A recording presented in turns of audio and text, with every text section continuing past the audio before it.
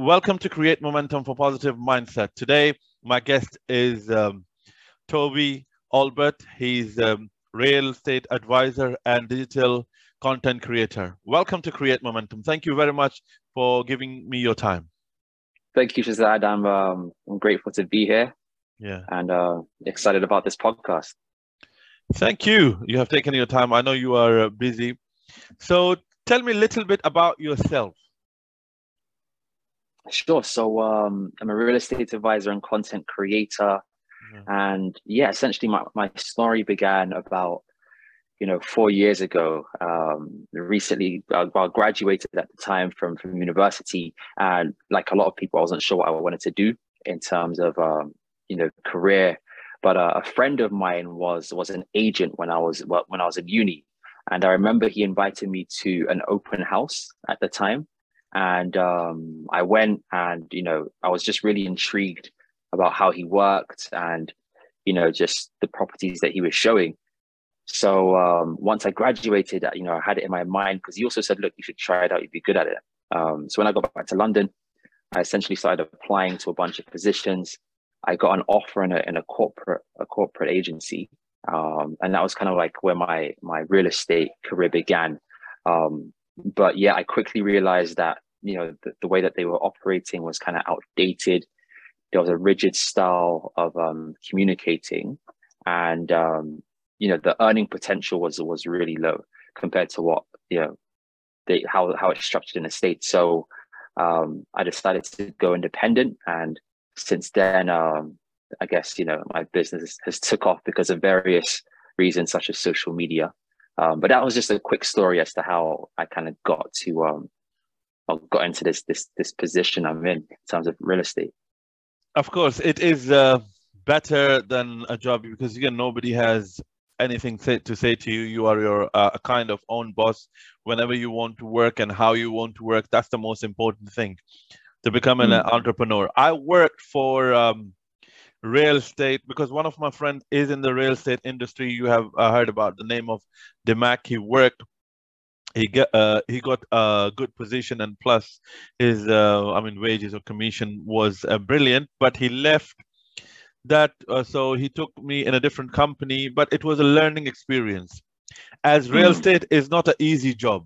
You have to do a lot of cold calling, and some people will on you, they'll put the phone down, but again it's like an everyday thing you have to do. If something puts you down, you just don't go down, you will pick up yourself again. So during real estate journey, did you find a lot of challenges when you started on a day-to-day basis?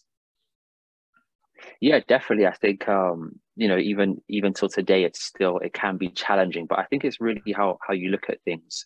With real estate, it's a lot of hard work, but then it's really rewarding.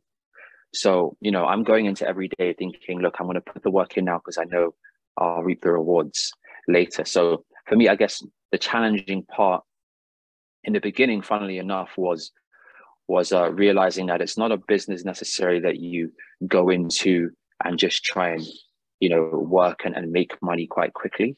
It takes time, and it's a relationship based business. You have to be going out there and really making relationships with people, honest relationships that are sincere, because you're in charge of some of the biggest transactions that people make in their lives, but you're also in charge of finding a place for someone to call home, somewhere that they rest their head at night, which is important, because it's it takes a lot of security in someone and for someone to call a place a home.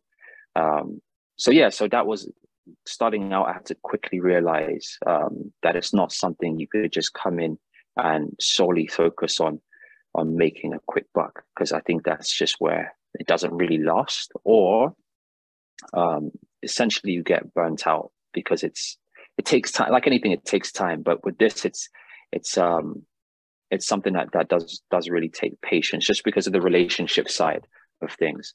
So in the beginning, that was what was a challenge for me, but I understood it quite quickly after a while.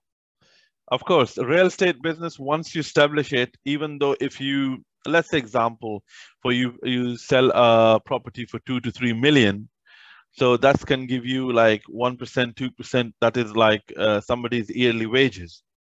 That's Mm, how, but it's not necessity. Someone is doing well, that everybody should do well. Everything's take time. And again, patience is a lot of us, a lack of patience.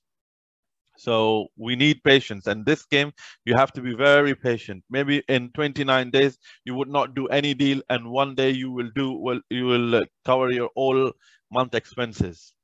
that's 100% true. So that, I mean, there's been multiple months where it's been a struggle for me, but then, you know, that next month comes around, I held on, and my earnings will cover the next 4 to 6 months. So it's really about being patient, just like you said. Yes. So during this pandemic, I mean, this pandemic, a lot of people has been affected, their businesses has been affected, and a lot of people had made 5, 6, or 7 figures. So what do you think, are the pandemics are good for the businesses, or what do you think about that? Yeah. So with the pandemic, I think it pushed us into the digital age. Yeah. We kind of accelerated how we see the world quite quickly, you know. And what happened was, well, at least what I saw was that the innovative thinkers really were able to shine, because they saw the pandemic not necessarily as an opportunity, but they were able to shift quickly. You know, they saw the changes happen, and they made a move, right? They made a move to better themselves or their business. And that really showed during the pandemic. So I think that the few people that were able to really come out of it with a strong business, really make money, were the ones that are, you know, are forward thinkers and are innovative. So that's how I saw the pandemic, really. So it was really interesting to watch, and I think that in some extent I was a part of that wave, just with how I had to shift the way I saw my business. You know, as prior to, I was looking at it more as, okay, I need to kind of work with one person at a time, kind of thing, and just kind of slowly build, I guess, a database. But then when the pandemic hit, I realized, okay, look, I need to reach a lot of people quite quickly. And that was where social media came for me. So yeah, the pandemic was really interesting to see, you know, the shift in the business sense. So question for you, as you said, social media. So how Yeah. effective is social media to grow your business, Oh, in my opinion, it's the most effective tool after physically being in front of someone. Social media is the second most important thing to grow your business, and that's just because of the organic reach that you can get. You know, we're now living in a world where if somebody is in, you know, let's say California, and you know, if I was based in Nigeria, West Africa, I can sell them a product without having to ever meet them. You know, so bearing that in mind, with social media, you can just reach so many people. You can get your message across the world in an instant, and that's really what it is. It's a platform which you can use to reach people, to tell your story, to inspire people, and that's really how I see these platforms. They're amazing tools and assets that you can use to build something great. All right. Are you always open to other opportunities which comes in your way? As you know, you have an entrepreneur mindset. So are you open to other different opportunities apart from real estate? Yeah, I guess, you know, I always keep my mind open to opportunities, and that's really how I live my life, is trying to, you know, see how I can work with other people or inspire people or be inspired. So I'm definitely always, I think as an entrepreneur, you kind of have to be, because, you know, an entrepreneur in essence just means that you're taking on risk. and with that, you have to be flexible. You can't, I personally wouldn't be stuck in one way of working, in one way of thinking, because you're limiting yourself.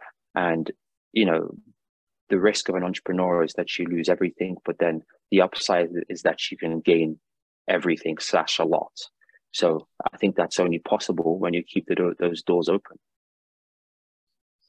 Okay, the question I want to ask you now, do you read a lot of books on real estate or different subjects?